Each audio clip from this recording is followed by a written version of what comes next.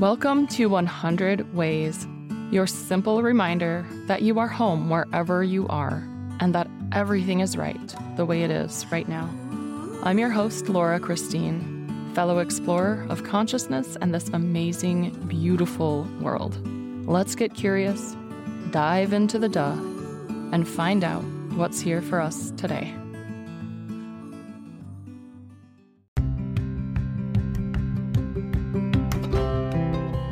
Welcome to 100 Ways. This is your daily exploration of self and soul. I'm your host and fellow explorer, Laura Christine.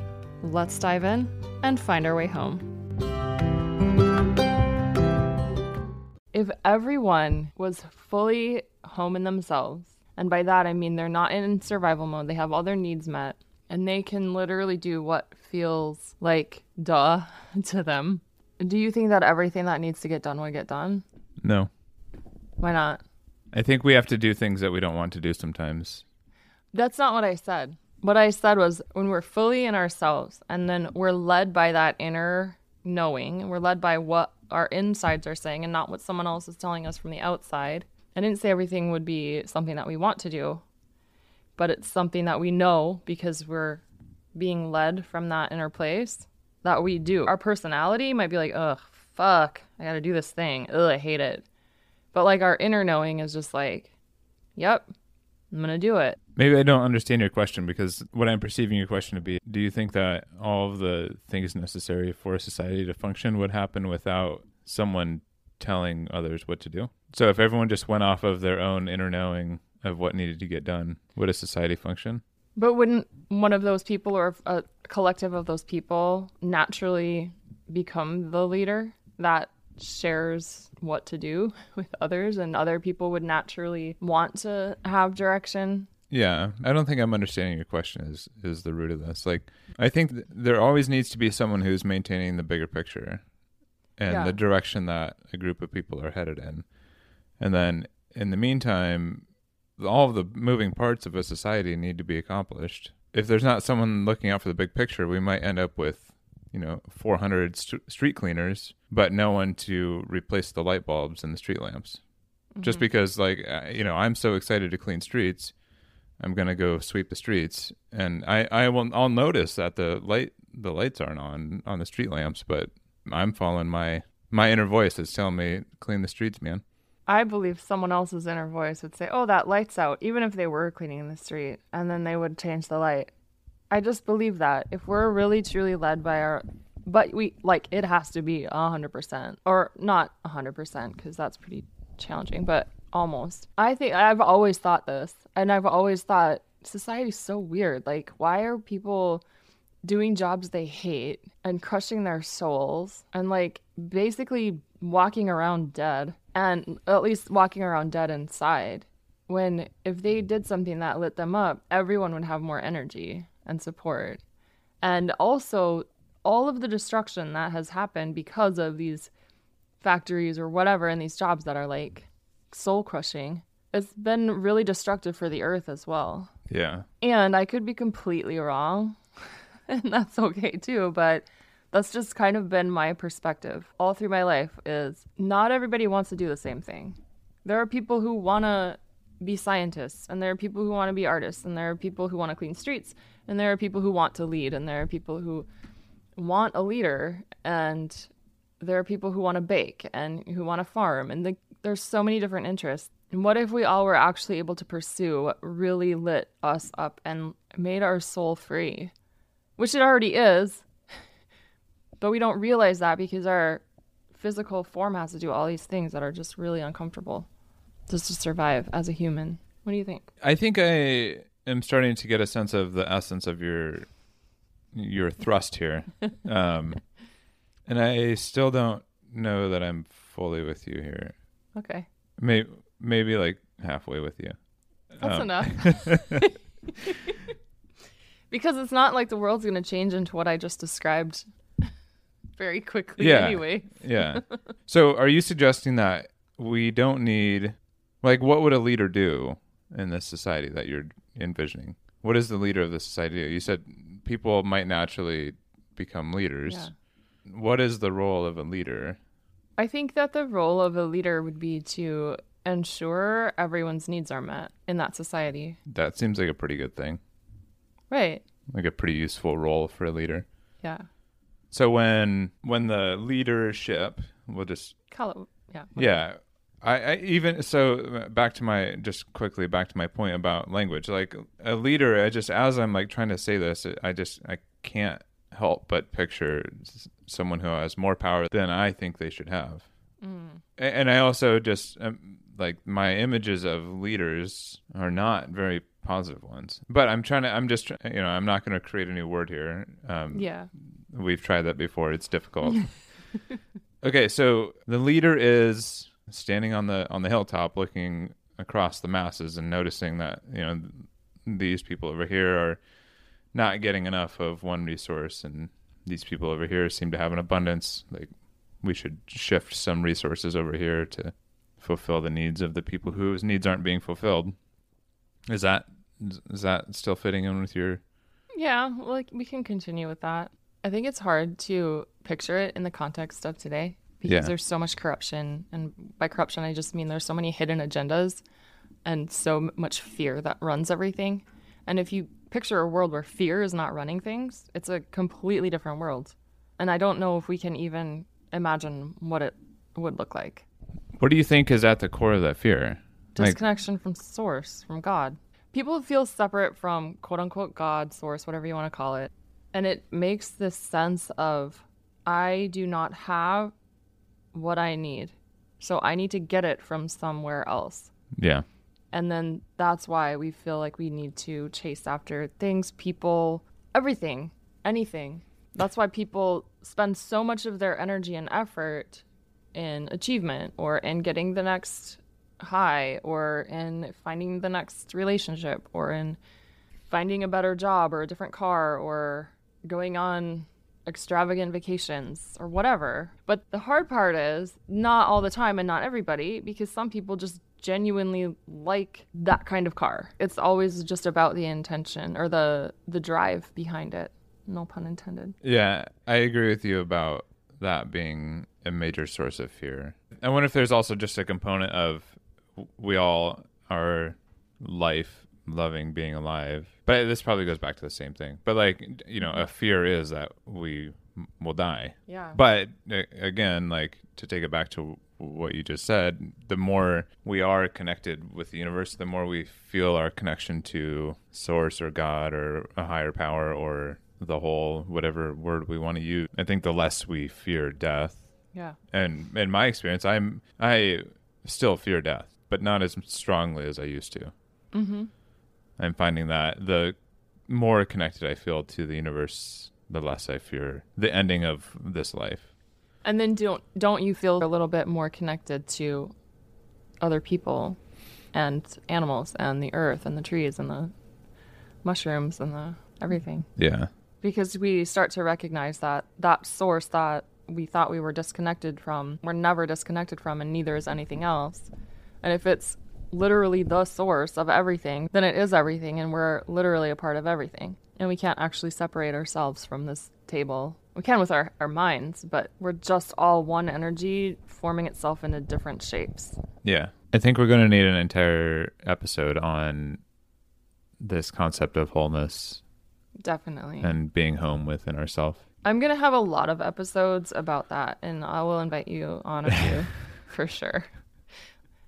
My very brief thoughts on that, without diving into the ideas there, it's easy to feel dismissed as a part of a collective, as a part of a group, when we say you have everything you need. Because obviously we don't have everything we need. We need others to survive. Mm-hmm. I do not have the resources to feed my family without the farmers that are in my community or without the truck drivers that are. But I don't think that's what you're saying. So I just wanted to put a little disclaimer there, or maybe a little note that says this is not the same as being interdependent in a community. You're referencing something that's more energetic, and the wholeness that you speak of is that we have the resources within ourselves, within our own consciousness, or within our own being, to emotionally handle being in this world. It's just a matter of finding or fine-tuning the tools that we have to do that. Is that accurate? Yeah, it is. And thank you for bringing that up. Also, along with that, it is to know, because we're so connected in with our own bodies, to know when to connect with others to get our needs met. Not because we need them to fill something that is lacking within us, but yeah, this is definitely going to be an episode because I feel like I'm talking in circles. But they're like the resources that we have within ourselves. What you're saying is like, yeah, you have everything you need within you. It's like, no, I don't. There's not an avocado in me right now, and I need an avocado for this salad or whatever. Or I don't have money. I don't poop money out. Like, I need that from another source. Yeah. But we have our intuition is, I think, the deepest thing that I'm talking about is like our innate knowing when to move, when to be still, when to eat, when to rest, when to work, when to do that shit we don't want to do, but it needs to get done, and when it's time to just dance and have fun. That's what we know. So we know when it's the right time to reach out. I can take the fact that I'm here in your house right now as an example. I just had this thought come into my head, and it was, what if I'm at your place when you're not there so that I can help with your business? And you had mentioned that you had wished somebody was there. And I also want to see this town by myself. I had that thought and I sent that message. And I don't feel like it was me doing it. It wasn't like my thoughts. Okay, I'm going to do this. And then I'm going to send it. It just like happened. And then I got kind of freaked out because I'm like, no, it's too early. I don't want to leave yet. I still have all this food I haven't eaten. I didn't want to take so much stuff with me and I don't know what I'm going to do. But I couldn't delete the message. And again, that was a force that I didn't feel like I had a choice in it. It was just that inner knowing, just leave it. And then it worked out. Yeah. And so what I'm saying is it involves another person. It's not like I have everything that I need. It's hard to explain, but it feels like things aren't choice anymore because it's so duh. It's so obvious. It's so like, just, this is in the flow of duh. I'm going to do it because why would I not? There's no other thing to do. Yeah. Does that make sense? Because if it doesn't make sense to you, it probably is not making sense to anybody. And if you're listening and you're like, I don't get it, please message me or email me. I know what you're saying because I've experienced the same thing. Mm-hmm. And so it's hard for me to tell you if it is objectively making sense. But I would say most people in the world have probably experienced the same thing. Yeah. There are things we do and we know we have a feeling in our body, like we are trusting the wisdom of our whole being. Well, I shouldn't say I think we all have knowledge in our bodies. And in my own personal experience, I'm just starting to understand how to hear the voices of the parts of my being. Sometimes it's really loud. For me, it's easiest to understand. Actually, on your last podcast, we did an episode about the whole body no and the whole body yes. And that's something that it's really obvious when there's a no, when it's just like, oh man, the job I used to work, when I would get in my car and just feel sick, like I don't know how I can bring myself to turn the key and put my foot on the gas and make myself go to this job again. I want to vomit. That's a whole body no. And then there's the whole body yeses where it's like, oh my God, I'm so excited to give this person a hug. And I can clearly see they're so excited to give me a hug. And this is just like, why would I not do this? Yeah. Why would we not hug each other in this moment?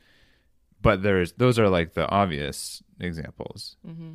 And so what I hear you saying is something like the decision to send a message about, hey, Jared, should I come out there while you're gone and be at your house? Like that was a yes to you. That was a whole body yes to you. And you didn't really, there was no way that you could have not done it. Yeah. There's no way you could have not sent the message and asked the question. And Yeah, I think if we, and you kind of mentioned this too, not on air here, but that you later had like a little bit of doubts about it.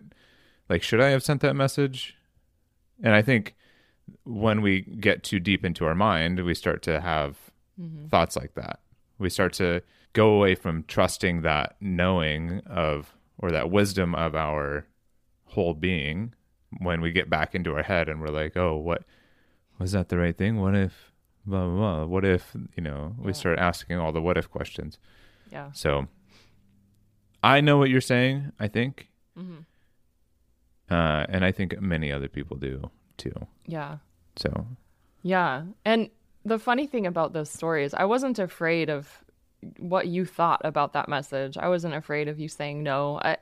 I was more afraid of you saying yes, because I was like, I don't know if I'm ready to actually move now. Keep moving now. Yeah.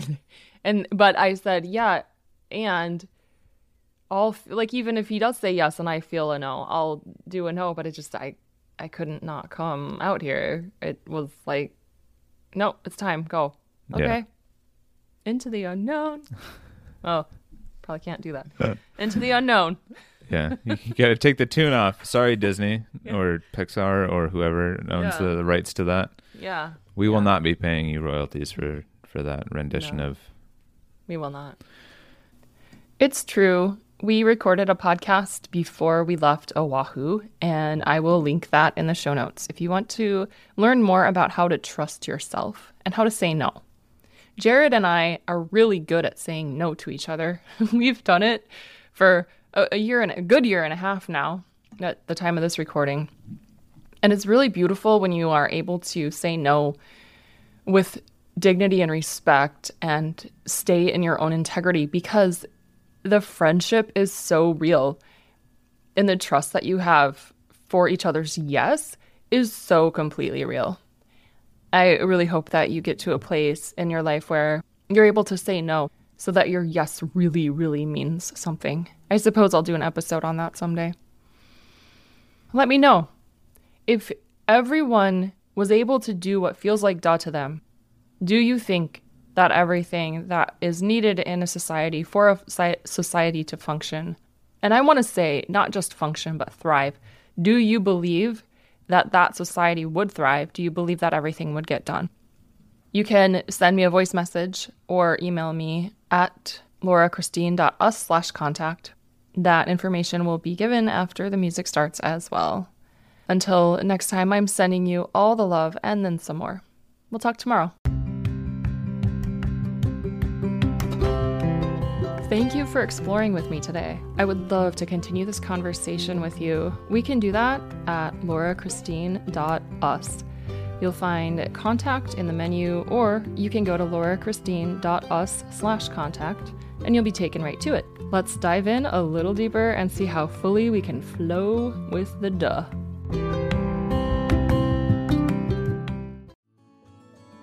Thank you for being here. I would love to hear from you. Go to laurachristine.us to let me know your thoughts on this. And remember, as Rumi said, there are hundreds of ways to kneel and kiss the ground. Also, you can't fuck it up. I said that.